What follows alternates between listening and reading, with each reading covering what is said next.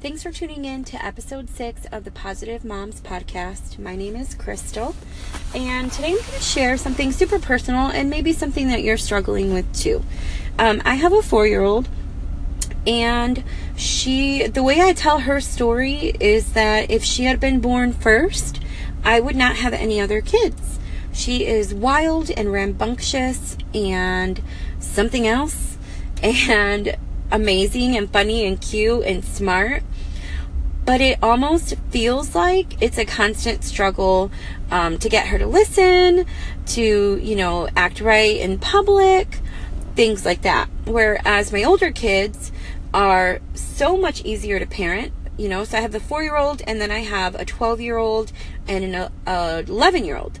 So the older ones are super easy, and I felt like they were pretty easy younger. My stepdaughter was 5 when I met her, and so it was a little difficult to blend our family at that time. But my son, he was a breeze to raise, always has been. My daughter, the 4-year-old, has not been a breeze. I mean, we've even been told not to go back to certain family members' houses with her because she acted so badly. And to me, that was super discouraging and kind of embarrassing. I've walked out of grocery stores with my cart full and just walked out and left it there because, she was screaming. There's just so many situations where my patience is completely tested with her.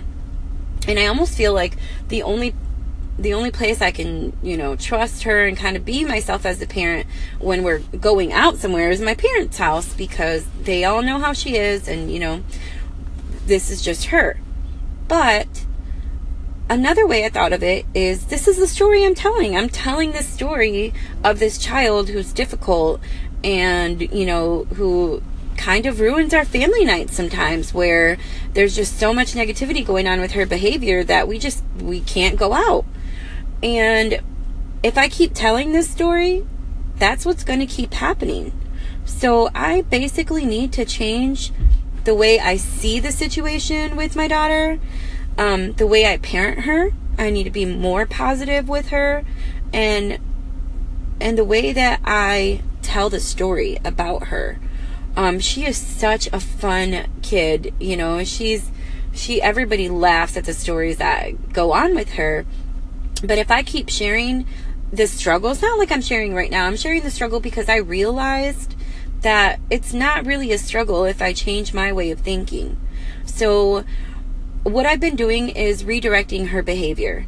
So even to the point where I have to meow like a cat, because that's what redirects her behavior. If she's yelling and screaming and I start meowing to her and pretending I'm a kitty cat, then that kind of pops her out of her bad mood, and then we can redirect her to a different activity.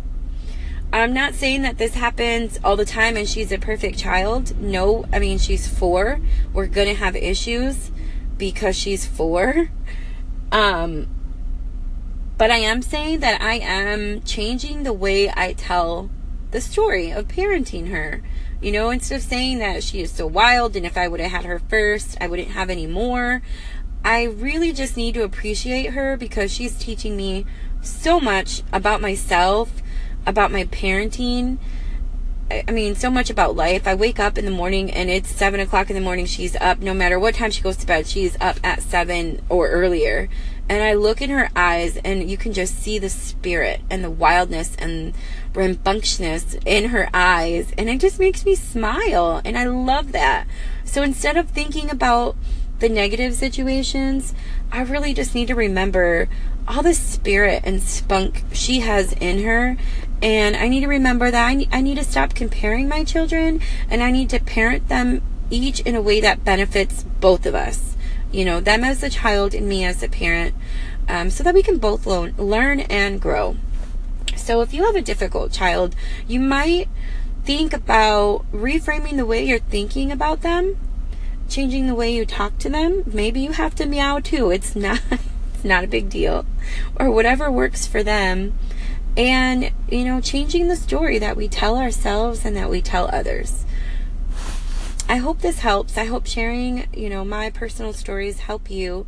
And you can check out more at lovemoreliveblessed.com.